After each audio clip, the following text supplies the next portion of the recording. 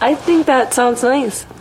And she's going out to find a rebound. Who's that girl? It's Jess.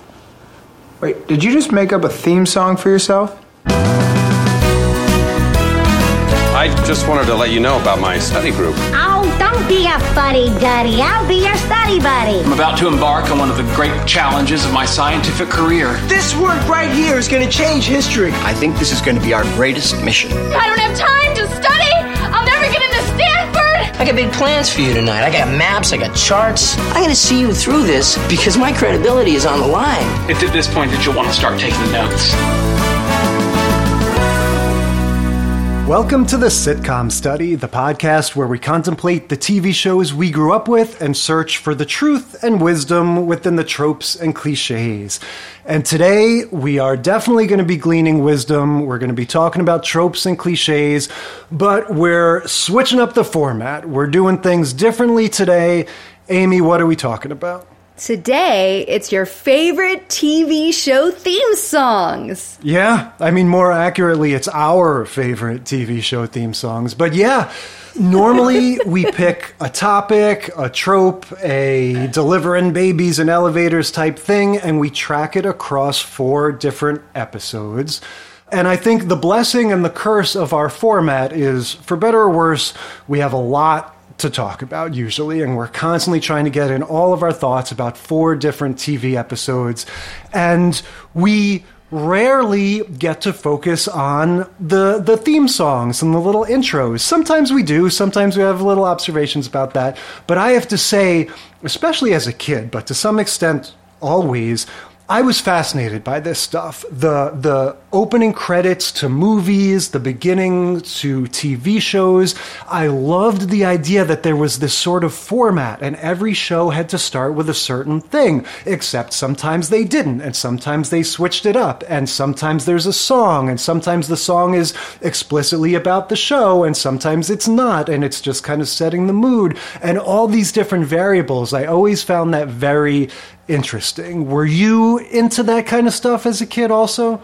No, not so much as a kid, but as a grown-up, I love the intros to shows. Like when that skip intro feature came on streaming services, I was like, why would you ever do that? Now I get it. If you're like binging and you don't want to watch the same open a million times for like, British Bake Off or something, I totally understand. And I think sometimes like the open for The Crown on Netflix, I skip past that one. I feel like once I've heard it, and I'm definitely binging The Crown, like I always watch 4 of them at once, you know what I mean? So I tend to skip the instrumental intros on shows like that. But something like Mad Men, that was like, it got me in the mood to watch the show. Yeah. And I sing along. Like you'll notice in my list, sing along is a theme. If you can sing along to it, I probably like it. Yeah, definitely Mad Men. That's not going to come up because it's not really a sitcom, but that was in the vein of The Sopranos. Same thing, really setting a mood. And yeah, what you said about binging, I think is exactly right. The whole function of what these opening themes were meant to do doesn't apply to binging. The whole point is that, okay, everybody, it's Tuesday night, it's 8:30, it's time for Doogie Howser or whatever it is, and that music and that little sequence, yeah, it gets you in the mood and kind of reminds you, and it sort of puts this stamp of uniformity on this episode that is itself obviously going to be its own different thing. So not only did I enjoy watching them, but I was just fascinated by, again, same thing with movies, the different cycles and the different sort of trends and patterns and the way, you think of like back in the 60s, for example, it was kind of a high time for these animated intros that would tell the story and stuff the same way we would have those animated intros in movies. And then things would get kind of austere for a little while. That stuff would kind of go out of fashion and they would go to the more simplistic stuff. Sometimes some TV shows don't even really have a theme sequence. I remember seeing RoboCop 2. It's the first movie I ever saw where not only is there no opening credits, they don't even have the title of the movie. That, like, blew me away. Now, like, what am I even watching? Yeah. Am I in the right theater? We just saw Oppenheimer the other night now. They do, every Christopher Nolan movie does that now. It's sort of par for the course. If you're making an artsy movie, you don't even say the title until the ends. But in the 80s, that was like unheard of. So all I'm trying to say is that I just always found this such an interesting aspect of movies and TV. You know, the logos, the songs, the little intro sequences. So we thought we should devote an episode to that. Yeah, and I think, so for me, it's always kind of been like the cheesier, the better. If it is, so as we were doing research for this, I kind of realized, so there's a lot of explainer kind of opening credit sequences, like theme songs. There's a lot of ones that just sort of are explaining, like telling you the entire show, what's the sort, like Brady Bunch as an example, and it's telling you, like, here's everything you need to know, so we don't have to put it in the pilot episode. Just watch this jingle. And then there's some of the explainer ones that don't actually go like that deep. They just sort of, it's like a song kind of about the world of the show. Oh, you're going to be in this kind of location, or like with Friends, like, oh, it's kind of a fun, this is going to be a fun group of friends. Well, I would argue, that's not an explainer. That's like a motif, or if you will, a theme. It's saying, like, Friends is a perfect example of, I'll be there for you, right? It's not saying, once there was a girl named Rachel and she moved in with Monica, it's saying a thought, a feeling. It's saying, don't you feel like your friends, this is what they mean to you, and this is the feeling of hanging out with them. Exactly. And then you have stuff like Seinfeld, where they were like, oh, what can we do in place of that theme sequence? Right. How can we use that as a different sort of function, that's going to be the same in every episode, but different every time. Mm-hmm. So we're going to do this in the form of a countdown, right? Like one of your BuzzFeed listicle kind of things. The sort of format that I think we're going to go with is we've each prepared our top 5, right? We haven't told them to each other. And then we also have some runner-ups. So we're going to start at the bottom at number 5. We're going to take turns kind of unveiling them and discussing them. But there might be overlap. So if I'm saying, here's my top 4, and it turns out that you've got that higher in the list, we're going to hold off on that one and save it for its higher place in that other person's list. And instead, that'll be our chance to bring in one of the runner-ups, so that however the chips fall, we're going to end up with 10 unique entries, right? 10 winners. And in terms of criteria, we were talking about how our system is, we kind of have no system, right? Like right. It's a little bit of personal preference, a little bit of cultural impact. It's just kind of the ones that we personally think are the best. Yeah. And I had a hard time. I was struggling with this because I was like, there's some that are my favorites just because they're my favorites shows. Something like Community. I love the theme song to Community, but it's not on my list, and it's not on my list because the reason I love the theme song to Community is that it's the open to one of my favorite shows. So really, I love the show, and the song reminds me of the show, so I'm happy about it, but it didn't end up on my list because it's not this like iconic, amazing song. And so sometimes the opening themes are here because they're iconic and because I love the show, and sometimes they're here because they're really good songs, even if the show is kind of like whatever.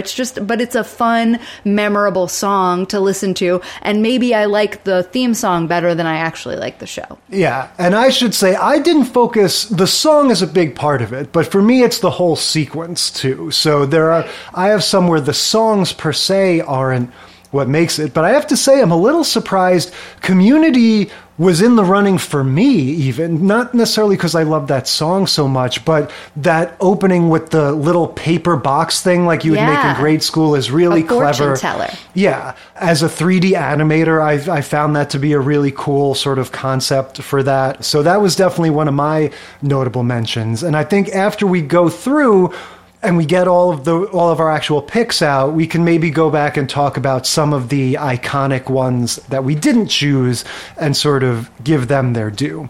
So, do we want to flip a coin? I have a coin. No, I think that you should go first. Okay. But I think before we begin, we can't not talk about this entire thing without talking about Adult Swim's Too Many Cooks.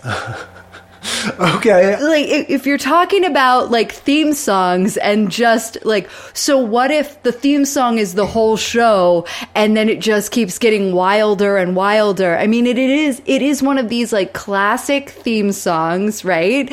Where you've got the little ditty over the people in the family, like, doing things around the house, but then the things around the house get more and more wacky and macabre, and then we have, like, a murder happening, and it's all to the, like, score of Too Many Cooks, Too Many Cooks. I have to admit, I am not fully, like, I remember when the Too Many Cooks thing happened, and it was very much for me the thing that I watched over somebody's shoulder at an office. It was something that somebody showed me at work, and I thought it was funny, but I didn't like the whole thing that there was like an actual story unfolding through it. I only sort of like half even know it's that, like a murder story. know? It looks like Friday the 13th. Like the guy has like a weird sort of Jason mask, and then he's like called Jason or something. I don't remember. It's been a lot of years since I've watched it now. Yeah, no, that was a very funny thing, and I remember it was a good parody in that it definitely did, nail that aesthetic of those sort of Miller Boyette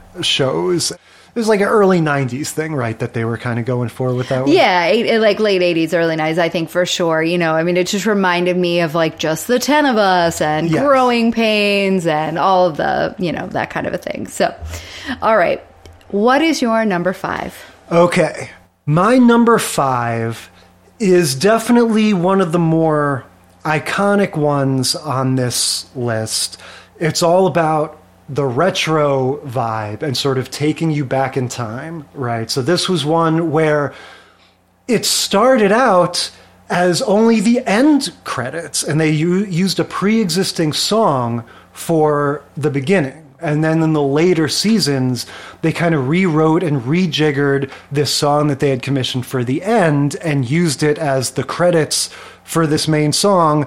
I'm talking Happy Days. I'm talking about the theme song for Happy Days. Nice. Monday, happy days. Tuesday, Wednesday, happy days. Thursday. So Happy Days also made my list, but not in the top 5. Happy Days is one of the ones that I had down in my, these are really good. I didn't know that it was the end credits originally. I remember that, like, boom, kind of start to the show, like Sunday, Monday, Happy Days. I didn't know that it was originally the end credits either, but what I did remember was that the first couple seasons they had Rock Around the Clock as the song. That's right, I do remember that now. But the funny thing about Happy Days is it's like it beats Rock Around the Clock at its own game. Like, you think of how it starts out, Rock Around the Clock is 1, 2, 3 o'clock, 4 o'clock, rock. So it's this very basic thing that you would like teach to a little kid, right. It's counting. And so, all right, they did counting, we'll do days of the week. Right? Sunday, Monday. It's that same thing of kind of starting with this in-your-face, like, counting down sort of intro before it all gets going. So it starts right away with shots of jukeboxes, right? And this design of the Happy Days title, right, looking directly down over a record player is just like perfect. Perfect design. Free. Yeah, and then the music, same thing. When it sort of breaks out into that chorus after you've had that intro, it's perfect. Yep. We get Joni she's on the hula hoop. I never even noticed that. She's doing the hula hoop, and that's the shot that takes you into the record spinning thing. And yeah, you get this fun effect of like you're looking down on a turntable and there are circles inside the turntable. So yeah, I think it's really wise of them to focus so much on records, right? Because if this is in the 70s and it's trying to take you back to the 50s, that would be the perfect thing to go like, hey, everybody, remember records, right? Remember how, records are so much cooler than 8-tracks, and all this crap that you're listening to now. Well, I think in the 70s, most people were still listening to records. Like, how many 8-tracks do you have from your parents' collection? My grandparents were big into 8-tracks. Really? Yeah, no, my grandparents definitely had an 8-track collection. I just think it's a really smart motif to be like the jukebox and the record player are going to be our sort of way in. And then in a larger level, the music, and saying, again, we're going to have music that reminds you so much of that Bill Haley and that Buddy Holly, that old-timey stuff. It's just such a great, like, sort of neurological shortcut to take you back to that time. Absolutely. It's a little bit of a time travel. I think that's a great one. So my number 5, as I said, I love a sing-along. Happy Days is a great one. Love that start. And I love an explainer. So my number 5 is Gilligan's Island. Just sit right back and you'll hear a tale of a fateful trip that started from this tropic point aboard this tiny ship. Nice. Okay. I'm glad one of us chose this one. This is a big one. So Gilligan's Island is another explainer. It's telling you the story of the minnow going off, just sit right back. We'll tell you a tale of the 13-hour, 3-hour tour or whatever.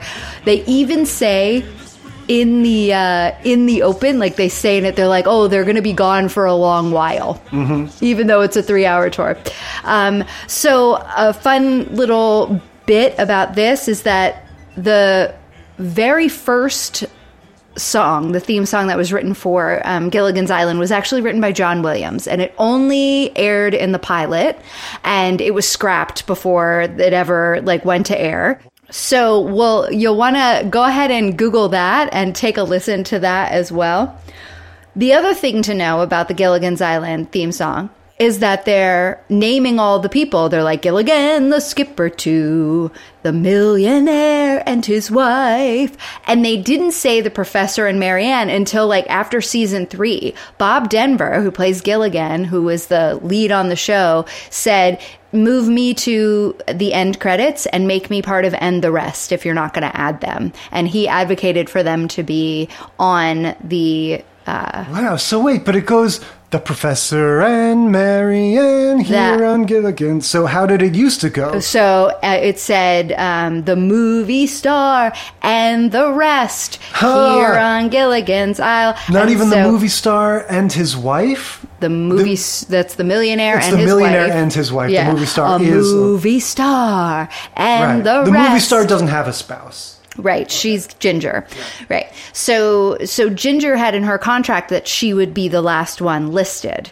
Jeez, they were doing that kind of stuff back then. Even back then. So the Professor and Marianne were not in the original, the second original opening credits. They were known as End the Rest. And so, as long as they lived, because I think one or both of them are gone now, right? They would sign notes to each other in correspondence, the rest. Yeah, and so of course part of this is just the song itself is very catchy, and yeah, it's just so outlasted the show itself, right? Like when we were growing up, people weren't really watching this anymore, but you could still kind of sing the theme song, like you sort of knew it.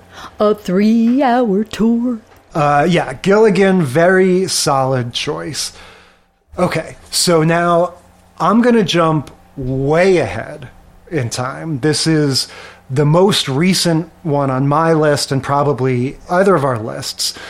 This is one of those newer shows that's on a streamer that I would argue is definitely a sitcom, but it's one of those that's getting to the point now where the shows start to feel like little novels and each episode is a little chapter, and we're well into the sort of cinematic single camera format. And so this isn't a show that we've talked about on the podcast, and we may never talk about it because it is so sort of serialized and it's not that sitcom-y or tropey. But this theme song is not only one of the catchiest, but one of the funniest TV theme songs I think you're ever going to see. And the same way that these other shows capture their retro times, I thought that this really effectively captured its time, which was this sort of 2010s auto-tune world. I'm talking about Unbreakable Kimmy Schmidt. That is my number 4. Unbreakable, they alive, damn it. It's a miracle. Unbreakable, they alive, damn it. With females are strong and unbreakable. Did you watch this show? I think I watched the first season, and there was like a break or something. Like it was a few years in between seasons at one point. I fell off of it when there was a break. Yeah, well, it's a Netflix thing, so they kind of do it when they feel like it, like they get everyone together, they make one, then if they like that, maybe 2 years later, they make another one. So it's an explainer, like you said, it tells the story, but just this energy, it's so catchy, the colors and everything, so modern. Oh, that's right, I forgot it was like a meme song. Yes. It's meant to be like those things where they would auto-tune the news, and you would have the guy talking about like a crime he witnessed or something, and then somebody would put it on YouTube and turn it into a song. That's what this is. So again, very of the moment, which does obviously make it very dated, but who cares? Like, it's Tina Fey doing what she does, kind of like commenting on the world around her and the sort of foibles of society. It's also really funny, and I would laugh, binging them, like you're saying, I would laugh every time the theme comes to an end and they have that chorus of singers just one last time go, damn it! It's just like, it's funny, like it has it all, and I feel like, as we were saying, if the theme songs are like a little bit of a lost art at this point, and it's like sometimes they don't have any at all, sometimes they're all artsy-fartsy like the HBO ones for Westworld and stuff. This one was just so unique and fun. Yeah, for sure. So my number 4, again, we're talking another classic. I feel like all of the songs I chose are very iconic. And this one begins the long march all the way to number 1 of ones you can sing along with. I love a song that you hear those opening bars and you're like, yeah, I'm going to sing along. So this one is Thank You for Being a Friend. Thank you for being a friend. Travel down the road and back again. Yeah, this is Golden definitely one Girls of the big ones. Theme song. So we begin on the plane flying, and then we get that Miami cityscape. I mean, what else can you say? And scenes of them being friends, and then great little iconic moments. Stuff on the lanai. Depending on the season, you get different clips. This one, we get a clip of Blanche and Rose dancing next to each other, like framed like one of those There's a sort tap of... dance. Yeah, framed like a kind of Rogers and Kelly sort of like the musical shot. And this is a perfect example of that category we were talking about, where it's not saying, what if there were a bunch of old ladies that lived in a house? It's just giving you that vibe. Thank you for being a friend, right? What else is there to say? And they just, because of a great song, right? That last scene that they show in most seasons, the last scene is from the very first season when they were out on the lanai, which like barely ever happens in other seasons. They like never use that set again. But yeah, it's just so nice to see the girls in all their different funny ways, and you can see how their costumes change over the years. And one of the things I love about a clip kind of opening is that at the very beginning of a season, you got to see clips from shows you hadn't necessarily seen yet. Yeah. Because they would, not necessarily all the way to the end of the season, but through like mid-season, they would have clips of shows that they haven't aired. And then after kind of like a holiday break, they'd come back, you know, for like spring sweeps, they'd come back and then they'd have the clips of stuff from the rest of the season, which you hadn't seen yet. So it was always fun for me. Yeah, that's a whole other aspect that I kind of forgot about, that joy of stumbling upon the moment. Because sometimes when you're watching like the syndicated rerun type shows, right, where it's all in the past, you know, and so you just sort of grow up in a world where it's like, you know, little Arnold in a karate suit or something, and then you finally get to the episode where that happens. I remember that was the case with like the Charles in Charge episode where they're dressed in the Kiss makeup. Yes. That was such an iconic moment that I had seen 1,000 times in the opening sequence, and so when you finally get to that episode, you're like, oh, this is it. This is where it all began. Or when they use, that was another favorite of mine, is when they would use a different cut of that scene in the episode than they use in the theme sequence. So you're used to seeing a different shot of that exact same action or motion or whatever was happening, but in the episode, they don't actually use that clip. They use a different cut. It's the same thing that happens with movie trailers where you go to see the Indiana Jones and the Kingdom of the Crystal Skull trailer, and it's got Harrison Ford impeccably delivering the line, "So you're a teacher? Part-time." And it's like perfect. And then you watch the actual movie and he goes, "Part-time." And it's like, whoa, what was that? And there's just those weird differences where, different editors and stuff, they use it differently. Anyway, Golden Girls is, of course, if nothing else, the legacy too, the way that lives on in gay culture, the way that lives on in just, you know, it's on my, you know, playlist of punk covers of like cheesy songs to run to and stuff. It's just, it's a classic. Great song. Do you know if that was like written for the show?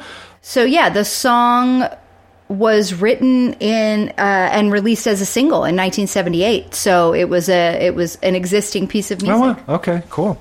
All right. So my number 3, if you've been listening to the podcast for a while, is going to seem a little ironic because this is also an explainer theme song that sort of sets up the premise of the show.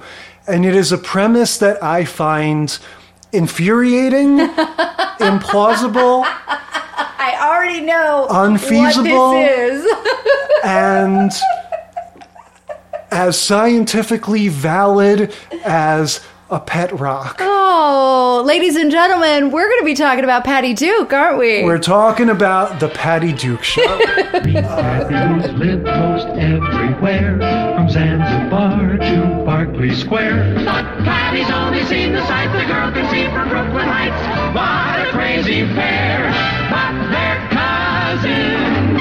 As much as I think that premise is absurd, if you want to talk about those old-timey shows, if you get that certain picture in your mind of a black and white show and that sort of co-ed chorus of voices that are singing the cheesy song that explains the premise of the show, this is like, I'm sure it's not the first, but to me this is the example of that. And the other sort of added benefit to it is the way that the music like actually mirrors their personalities. It begins with when they're talking about Kathy, and it's got like, Kathy's been most everywhere, and it's all kind of low-key and restrained, and then it gets all crazy and jazzy when it gets to Patty, and it's like, Patty da-da-da-da-da-da-da-da, and it's just all like, you know, it's all more in your face like she is. And so, in addition to being catchy, it's really clever the way it sort of works in their personalities. And if you want to talk about the lasting legacy, that phrase, they look alike, they walk alike, at times they even talk alike. Like, you may have never even heard of the Patty Duke Show. You may be a 12-year-old kid and still be experiencing references to that. You know, they do that in 30 Rock. They have the part where Alec Baldwin is talking to the to his Hispanic doppelganger that plays him in the Latin soap opera, and they kind of clink their glasses. He goes, "We laugh alike, we think alike, at times we even drink alike," and it's just like, yeah, they do that in The Simpsons. It just perfectly encapsulates that kind of 50s, early 60s sort of cheesy, fun sitcom thing with the black and white, the chorus of singers telling you the ridiculous premise of the show. It's really good. This was a surprise for me that you would pick this up for obvious reasons.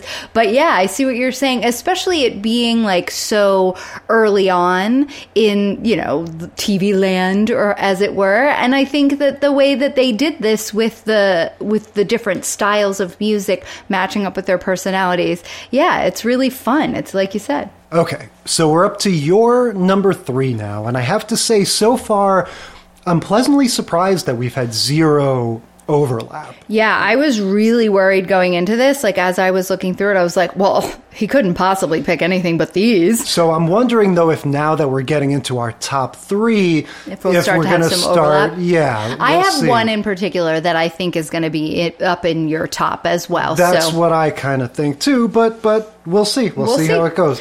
All right, so my number 3, another fun ditty to sing along to.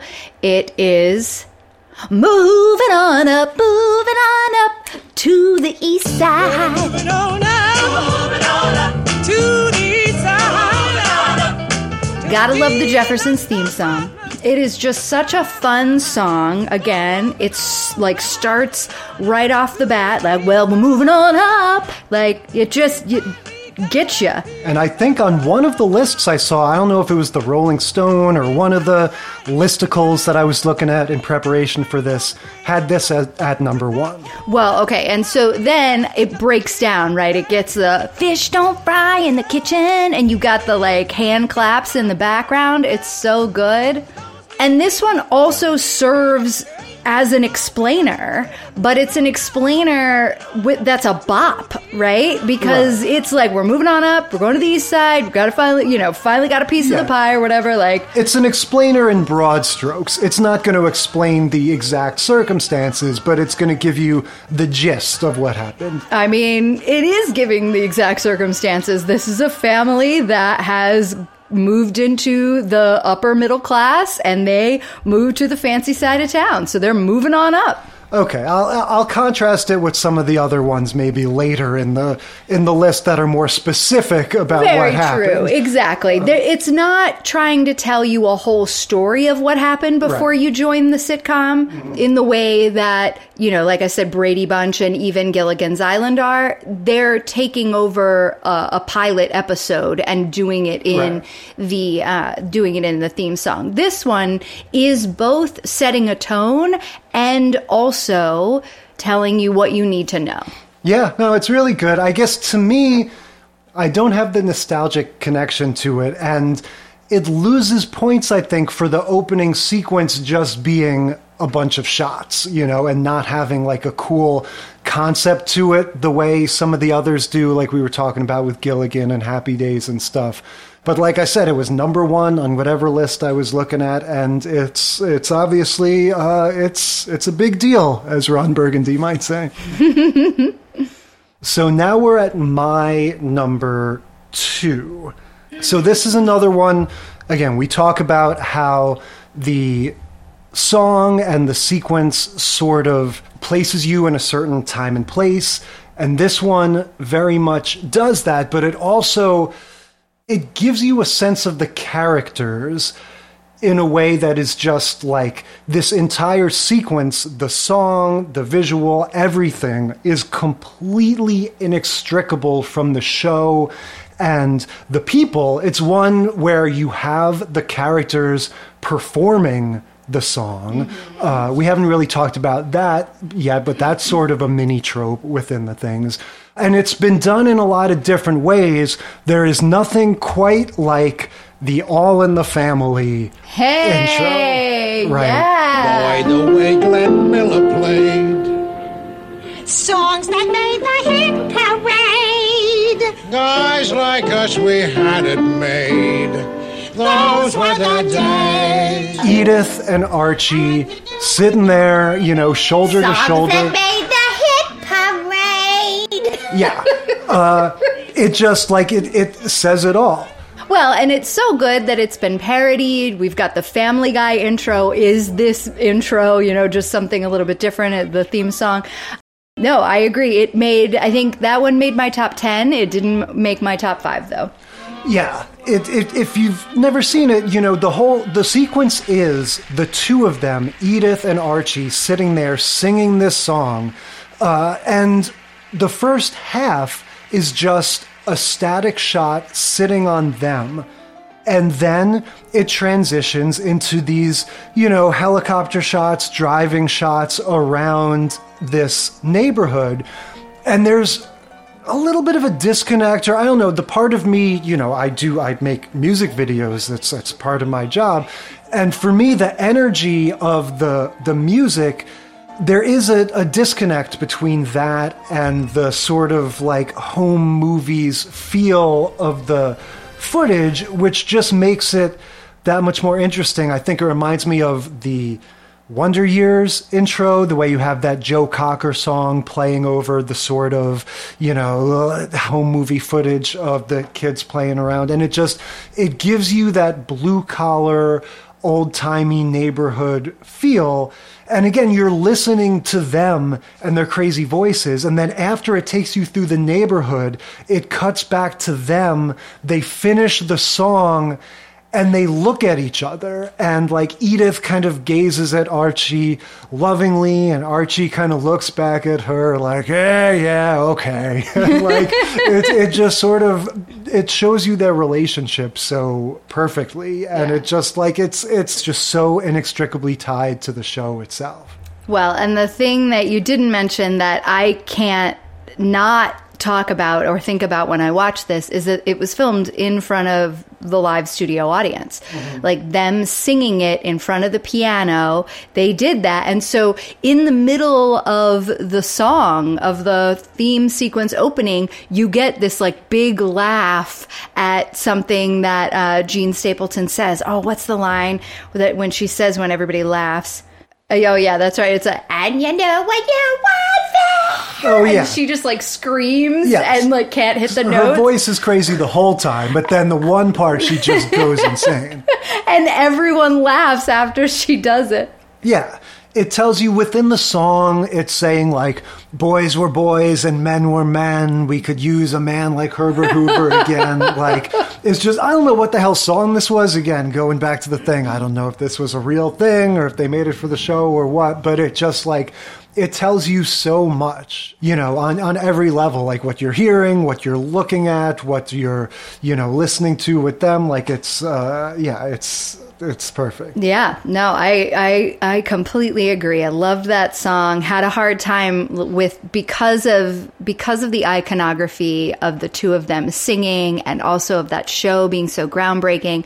I really struggled with where to put this in my list. And there were so many shows that I was like, oh, that should be in the top 5. That should be in the top 5. That should be in the top 5. That It was like, there's way more, you know, like I was like, well, I could have a 3-way tie at every place. That would be cheating. But like, there's so many great songs and so many ways to rank and order these that like, I sort of feel like here are some of the ones I like, but also I love all these other ones too. Like, it's been very challenging to give it an actual rank. So my number 2, it's another classic, iconic song, one you can sing along to as well. Now, this one, maybe I'm alone in this, I don't know, but this song makes me tear up. Every time I hear it, every time we watch this show, which we have watched for the podcast several times, I tear up during this song. And I can't figure out why. I don't have the, like, you know, I watch this show, but it's not like one of these, like, oh man, kind of, like, I don't have the nostalgia factor. Are you ready? So, or you have a guess? Well, no, I'm in true suspense. It's a show that we've watched multiple times for the podcast, and it makes you cry every time you hear the song. So it definitely is not going to overlap with my number 1, which was what I was worried about. It would be very strange if you cried at that. I don't like, the only thing I'm thinking of is like Family Matters or something. It's not, no. So, okay, Family Matters, since you've mentioned them, all of those ones that sound the same, they were written by that same guy, the TGIF, the Full Perfect House. Strangers, Family Matters, Full House, Step by Step, all of them. They get an honorable mention in that they're classic, but they all sound the same. So they are one entry, yay, honorable mention. But no, those are not the ones that make me cry. It is Everybody Knows Your Name. You wanna go where everybody knows your name, and they're always glad you came. This was a strong contender for me as well.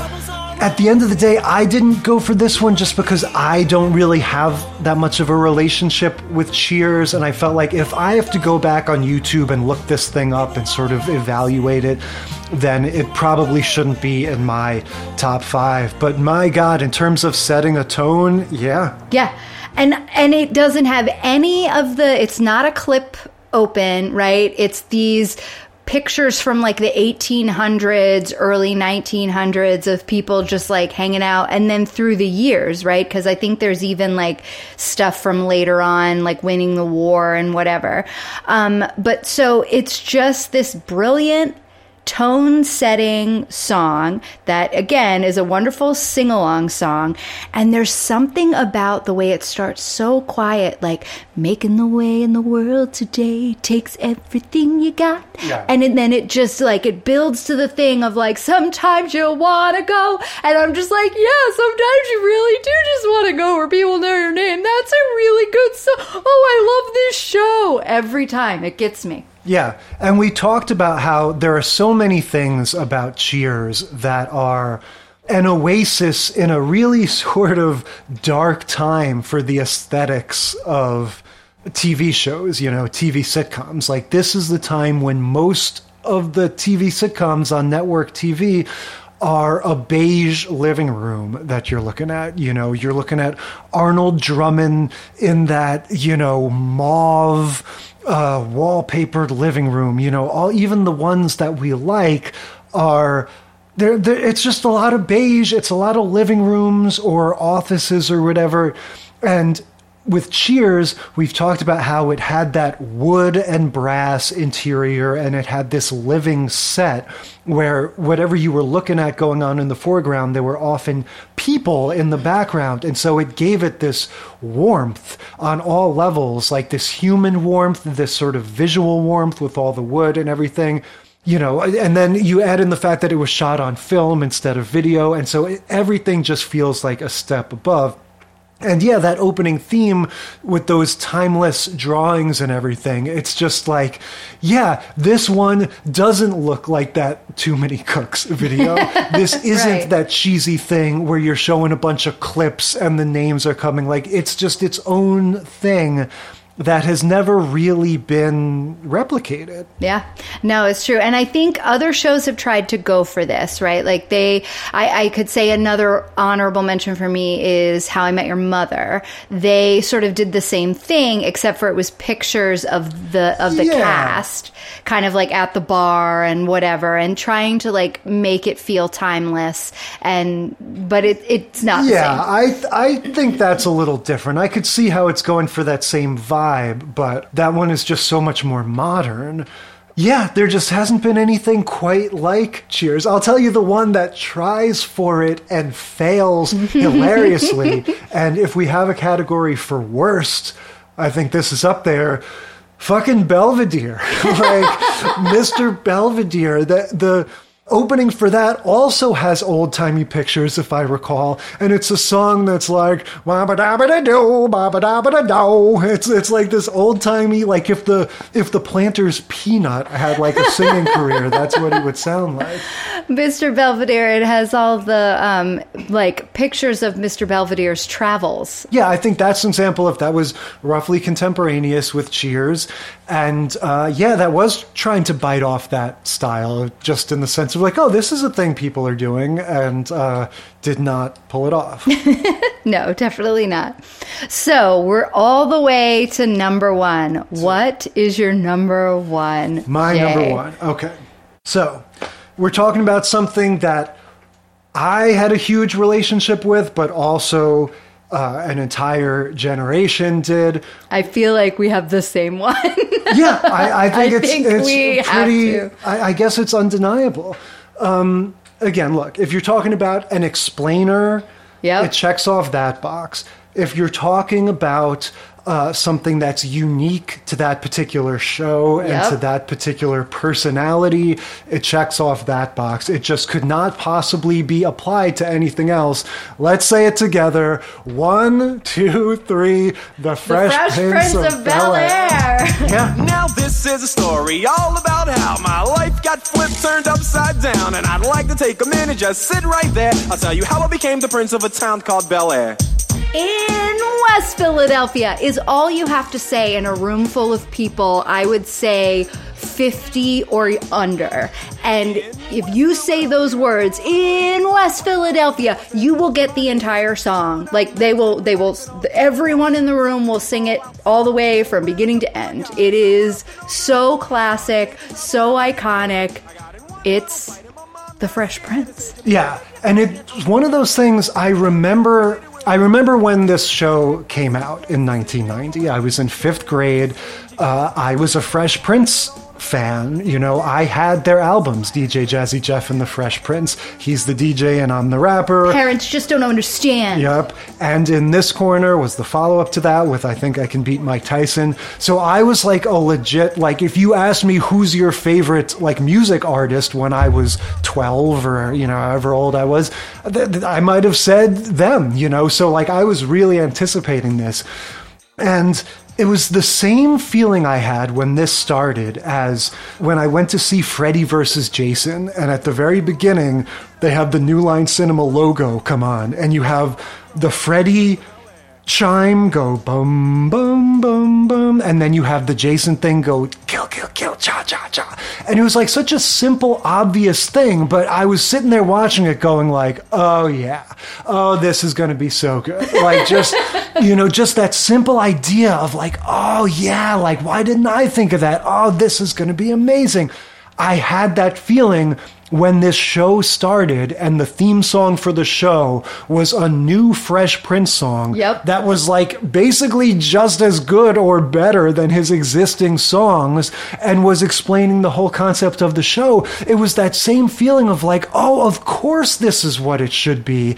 And they did it better than I could have imagined. Oh, it's so good. It is. I think that the song is more famous than the show at this point. Yeah, and the way that it, you know, a lot of shows do this, but I think this is one of the best examples of it setting this overall musical tone where just that dum, dum, dum, dum, dum, and the way that they use that, they sprinkle that throughout the show. Yeah, so that like it gives the whole thing a vibe that's just, you know, again, for better or worse, locked into that early 90s hip-hop and Will Smith's particular sort of family-friendly brand of early 90s hip-hop, where it's like he's from the streets, but, you know, you can still have your 10-year-old kid watch this show. It'll be fine. It'll be fine. Yeah, like everything is perfectly sort of encapsulated in that.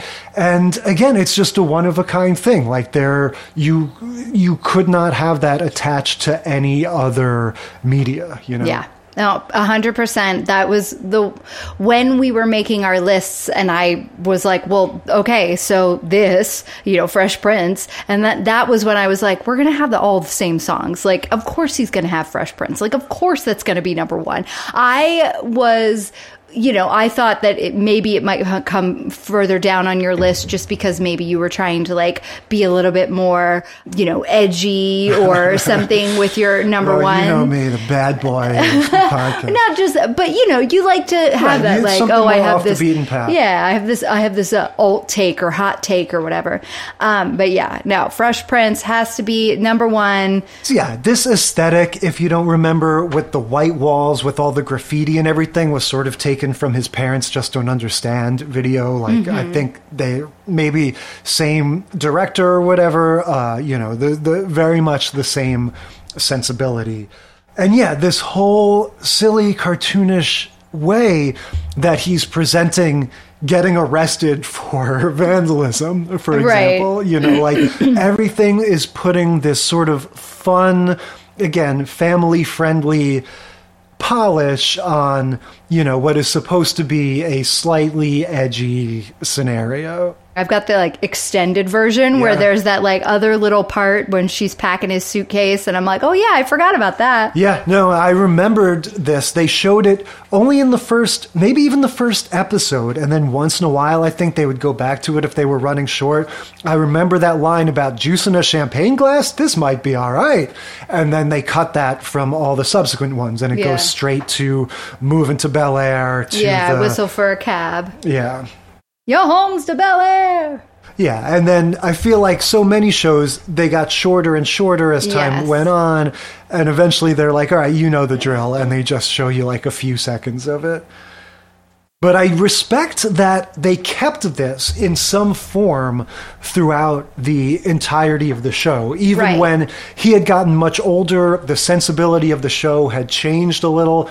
And I was thinking this morning of what it would have been like if 3 or 4 years in, they were like, let's changed it up. Yeah, let's retool it. Let's have Will, because he was still doing music this whole time. Yeah. He did rap song tie-ins with Men in Black and all that. So it would not have been strange for him to go like, okay, let's do the Fresh Prince of Bel-Air 1994 update. And have him be like, so I've been living in Bel Air for about 4 years, and you know, explain everything that's happened since then. No, I like it. I'm glad they left it the same, because you wouldn't need the like explainer of what had happened in the interim. No, but more just the fact that when you're watching it in those later years, it's a little bit of a disconnect because you're seeing like, okay, here's the situation, and it leads right into the show, and it's actually like, no, the culture clash is over. It's now just a show about a family that, you know, like it's like all shows, it evolved, and I like it, but I find it interesting that I don't know that the that. Culture clash ever really went away, though. Like that sort of maintained itself at the heart of the show, even throughout the series. It never totally went away, you're right, but it just it wasn't always that. It wasn't always like, oh, you Bel Air people sure do like your fancy spoons, well, turn down your rap music, you know, like it turned more into like an Odd Couple show about Will and Carlton. Yeah, that's true. Yeah, this is very interesting how that played out, I have to say, because I had the same exact feeling of like, it's not going to be her number one. Like, because I felt, to me, it wasn't so much like, oh, you're too pretentious to choose it as number one. It was more like, you don't have as strong a connection to it. So your number one will be something more personal to you.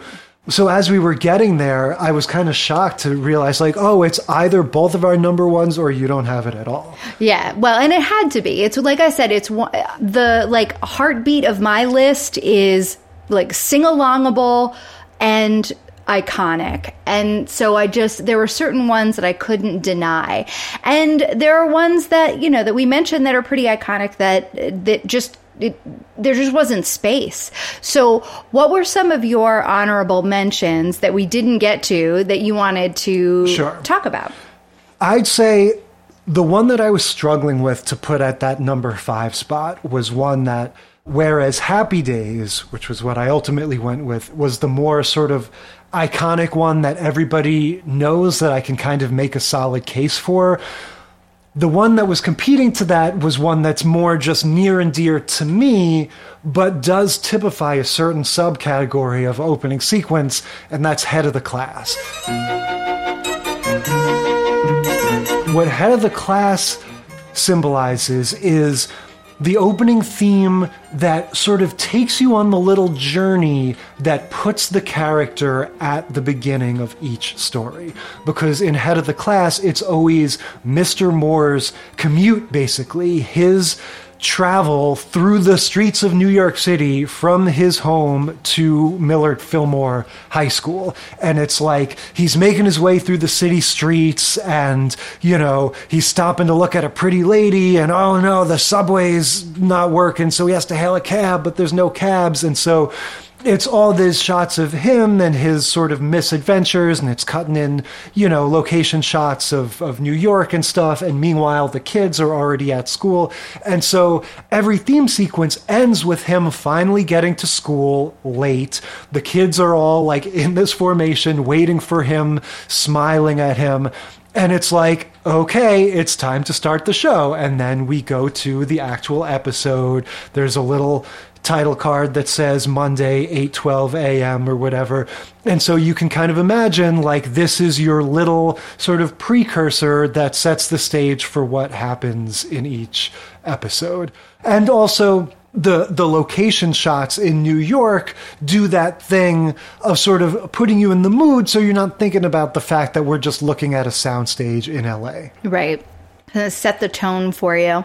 Okay, so my number 6 that I also was kind of going back and forth and was like, and I had a really hard time not having this in my top 5 for 2 reasons. Number 1, it is classic for me. It was a show that I loved. I watched it in reruns. I watched some of them when they aired because, I was little when it first came on and then came to it later. Loved this show. The reason it ended up not making my top was for a similar reason to the reason Fresh Prince did make it in there, is that they changed this theme song multiple times throughout I think like 7 or 8 seasons the show was on the air. So the first 2 seasons, it was like a completely different theme song, but still sort of had that same vibe, but it had all different lyrics. The theme song that I remember started proper in season 3, and that is The Facts of Life. Oh, yeah. You take the good, you take the bad, you take them both, and there you have the facts of life. The Facts of Life. Written by Alan Thicke of Growing Pains. That is one of those trivia facts that I feel like I have learned for the first time like 15 times. He also wrote the Different Strokes theme, and he sings on the Different Strokes theme. That is amazing, just because his sitcom persona is so like staid. Right. So in the earlier seasons, you have Charlotte Rae, the woman who plays the house mother or whatever, singing the song, like singing parts of it. And some of the other cast members in the earlier seasons, you can also hear them kind of singing along in this more of like a group thing. But season 3 is when they changed the lyrics up and they had like a properly produced song. It's also when they had kind of honed in on these 4 women, because like in the first 2 seasons, there were a lot of other girls from the school kind of in and out and characters on the show. Yeah, definitely. I see how with your sort of emphasis on the song a little bit more than me, how this would be just a little bit higher up for you than me, because yeah, that song is undeniable. And yeah, to me, it's in the same sort of category as like a Happy Days or even like a Patty Duke. It's not an explainer as much, but just totally capturing the vibe. It gives you the title. Some do, some don't. And yeah, definitely nothing bad to say about Facts of Life. Did you have on your list Frasier?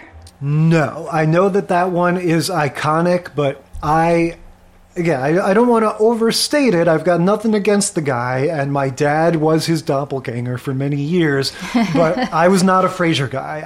I wasn't into Cheers as a kid, and then when Frasier came out, not only did I not have that connection to it, but, like we always say, we were older at that point, not as into sitcoms and TV in general. And so I don't really have any history with Frasier. Well, Frasier's another one of these ones where it was the end credits. So it didn't really come in at the beginning. I mean, I think there was just a little like musical jingle at the beginning, yes. But Kelsey Grammer singing, I don't know what to do with that salad and scrambled eggs. Like that all happens at the end. Yeah. Anyway, and it's just, and like depending on how long the episode ran would depend on, what clip you got from it. So that one, for me, it earned that honorable mention just because it's fun and it's, Kelsey Grammer singing a little ditty and it has that, it was very fun for me. I like that one. Yeah, no, definitely. Like I said, got nothing against it. There are a few very iconic ones that I feel like we should mention, just, if anything else, just to sort of explain their absence. We already talked about Friends briefly, how to me, the Friends opening is great. Like, it's a perfect example of what it's meant to be, but it's just so sort of polished and down the middle, like it gives you exactly the right energy. And I think what Friends really gets right is you want, especially if you're going to have a cold open before your theme song, right? You want your song to begin in a way that really like sort of complements, you just had a funny joke and then bam, right into the opening. And so that Friends boom boom boom boom boom boom boom, like that opening bar, just like it's just this burst of energy, and those first few shots that they show you, and then the thing of them opening the umbrellas and then clapping along to the beats, like everything is just like it just sets the perfect mood and kind of like gets you going. You know? Absolutely. I had another one that kind of it's an explainer again, and this one I went back and forth with Gilligan's Island because I was like, but really and truly the better song is the Gilligan's Island jingle, so that's why the Beverly Hillbillies didn't make it. But when you talk about setting a tone, it's like, like black gold, oil that is crude, and he's like got this deep voice, and then he's like, so they got right on and now I'm forgetting all the lyrics because I have too many theme songs in my head, but it's short. It's not really like an extended long thing. It's pretty short, and they you get the whole family in their little claptrap car and driving down Rodeo Drive into Beverly Hills. Yeah, no, that is a classic one. And that, I think, frankly, would be on my list, again, if I had any connection personally to Beverly Hillbillies. I will say, if you like the Beverly Hillbillies, look up the Weird Al parody from the movie UHF that's on the UHF soundtrack, where he does the Dire Straits song Money for Nothing, but it's the Beverly Hillbillies song. And I have to say, that Dire Straits song is really, really good, but it has some unfortunate lyrics that you can't sing along to in the second verse because it's homophobic bullshit. But the Weird Al version, no issues. So there's a little life hack for you. Way to go. If you like that song, listen to the Weird Al version. Listen to the Beverly Hillbillies parody. But yeah, that's a big one. Yeah, but some of them, like the Friends, for me, they're just, frankly, too, you were saying, I'm too auteur, or I'm too, I didn't want to have anything that was so, like, on the beaten path. And for me, certain things like Happy Days or Fresh Prince justify themselves, whereas Friends is just a little more kind of down the middle and like kind of a boring choice, frankly. Yeah. Well, and I had a similar feeling about not necessarily a sitcom, but the South Park open is great, as is the Big Bang Theory, right? And both of them done by famous bands. Big Bang Theory is the Bare Naked Ladies, right? And then isn't it like Pantera or something? Who are the guys? Primus, maybe? Primus. I can't ever remember. It starts with a P. They were a famous band, or I guess they are a famous band, that did South Park. Yeah, Big Bang Theory was one on my list of honorable mentions too. That's another one where I sort of actively dislike the show, and that opening sequence is fine.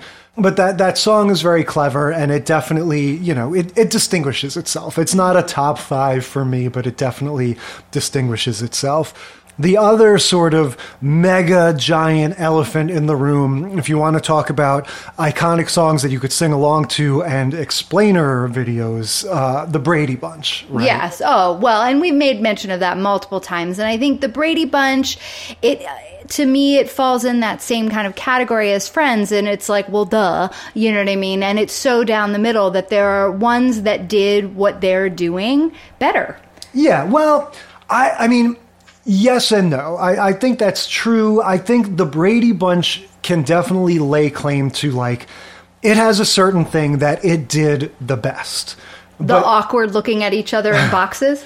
No, just everything. I think you could make a case that to put the premise of a show into a song that is a memorable song that people could sing along to, and it kind of goes both directions. Like if you want to learn the premise of the show. No, you're right. It is really good. In some ways, it's the best that's ever been done. And that visual approach to it was also clearly iconic. The fact that decades later, when we were all on Zoom and we were trying to explain how to go to gallery mode, right? We didn't call it gallery mode. We called it Brady Bunch mode, because if you see people in a bunch of little boxes, that's what we all think of. No, it's true. It's a really strong contender. I think for me, it was honestly about trying to make it a little more interesting. Yeah, just, I don't know, that at the end, there are certain things that are like even greater achievements and that I have a stronger relationship to, but that Brady Bunch theme is, it's definitely part of the conversation. Yeah, it's undeniable in how big it is. Absolutely. And then there were, for me, some of the other ones that just kind of, as I was thinking about these, best theme songs, I was like, the Three's Company theme song, really, that's a fun one. And when you think about the Too Many Cooks thing, that definitely has that sort of Three's Company too kind of feel. Absolutely. And the way that one is like, we're going to give you the title, but, still keep the lyrics kind of general, is very, And that was also one where the theme sequence itself, I remember being very silly, just lots of goofy faces and stuff. I feel like Don Knotts is like looking at a ostrich or something and making faces at it, just very silly. Well, and so original lyrics for the Cheers theme song were a bit more on the nose. So thinking about the lyrics that are, in these theme songs that are trying to like set the tone, but then also kind of explaining what's going on. There were original lyrics in the Cheers theme song, or the first draft of the Cheers theme song that was like, and Sam's, you're cheering for the Red Sox, and when they lose, your girlfriend's Sam's down in the dumps because his girlfriends all want to get married or whatever. And so it was the creators, the Charles brothers and James Burrows, who were like, you know what? We think our show is going to run longer and be bigger than just that. So go a little more broad, a little more general. And that was the note. And then the writers changed it up and came up with the song that we know today. Yeah, and it's much better. I think those songs have succeeded if they leave you wondering whether it was made for the show or not. To me, that's a good thing. If it's like, oh, did they just find this? And that means it evokes a certain feel, and it's not just like, oh, they hired somebody to make a song for the show. And what about They're Spooky and They're Rookie? Yeah. That one, what can we say? The more I feel like the Addams Family as a show, like the more we watch it, we're just giving them more rope to hang themselves with. Which is what they like to do anyway. That's true. That's true. Those kooky bastards would love that thing. Like that show, I just find it a little annoying. But again, I think it is a case of we don't want our list to just be the BuzzFeed top 5 TV show themes. But yeah, super iconic. The one that I would sort of toss back to you that I'm a little surprised you didn't have, the Monkees, right? That's one you've got, similar to the Fresh Prince, the stars of the show are musicians. And so we're going to have them do a song about themselves, about the show. It's iconic. It's catchy. That was one of my runner-ups. Yeah, it didn't make any of my runner-ups. It was on the list of, maybes as I was going through things. But I think what kind of turned me off to the, hey, we're the Monkees, people say we monkey around of it all, was there's so many other good songs that they do that I was like, yeah, okay. I mean, I like Last Train to Clarksville better. I don't know. I think it was just more like, okay. And the Monkees themselves never performed that live. They hated that song and would never play it, even though they toured for years and years.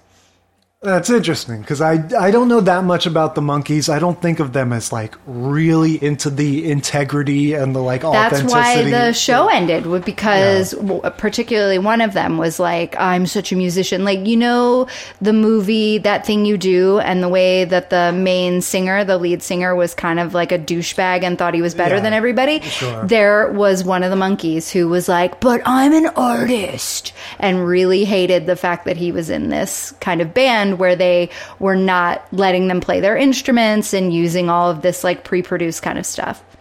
All right, so what follows is the official sitcom study, our favorite TV sitcom theme song rankings. Number 10, Facts of Life. Number 9, Happy Days. Number 8, Gilligan's Island. Number 7, Unbreakable Kimmy Schmidt. Number 6, The Golden Girls. Number 5, The Patty Duke Show. Number 4, The Jeffersons. Number 3, All in the Family. Number 2, Cheers. And number 1, Fresh Prince of Bel-Air. Yeah, so by all means, everybody, let us know your thoughts. You know, tell us on email, Instagram, or whatever, which TV theme songs we forgot about, which one you guys like. This was fun. This was a fun change of pace, I think. I like that we switched up the format. Yeah, and it had me going down just like fun internet rabbit holes of all these different theme songs for sure. Like we don't talk about hour-long shows. So, I mean, now I've got like, I don't want to wait for our lives to be over, because Dawson's Creek is in my head, and the 90210, like, da-na-na-na, da-na-na-na. Like, it just all comes flooding back to you once you start thinking of these iconic songs. So we know you've got some buzzing around your head. Send them to us. Tell us where you think we're totally wrong and where you totally agree. Yeah, and I have one more honorable mention that I just realized. I've got a lot of soul searching to do. Oh, yeah, because you didn't say anything about Charles. I have to apologize to a certain somebody, but look, it's another Explainer song. It's a catchy song. It fits everything we talked about, and even though I love it more than life itself, oh boy, Charles in Charge, your theme song is just not. For all the reasons we discussed about all the other ones, I'm sorry you didn't crack the top 10, but I still love you, Charles, and the new boy in the neighborhood who lives downstairs, and it's understood. We love that song, and we're sorry that we didn't acknowledge it.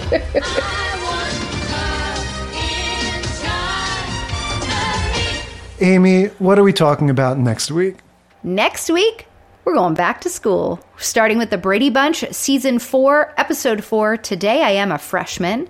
Then Just the 10 of Us, Season 1, Episode 2, First Day at School. Another Boy Meets World, Season 2, Episode 1, Back to School. And finishing off with The Goldbergs, Season 4, Episode 1, Breakfast Club. Yep, we'll see you next time for First Day of School, and until then, we will consider this segment of the sitcom study concluded.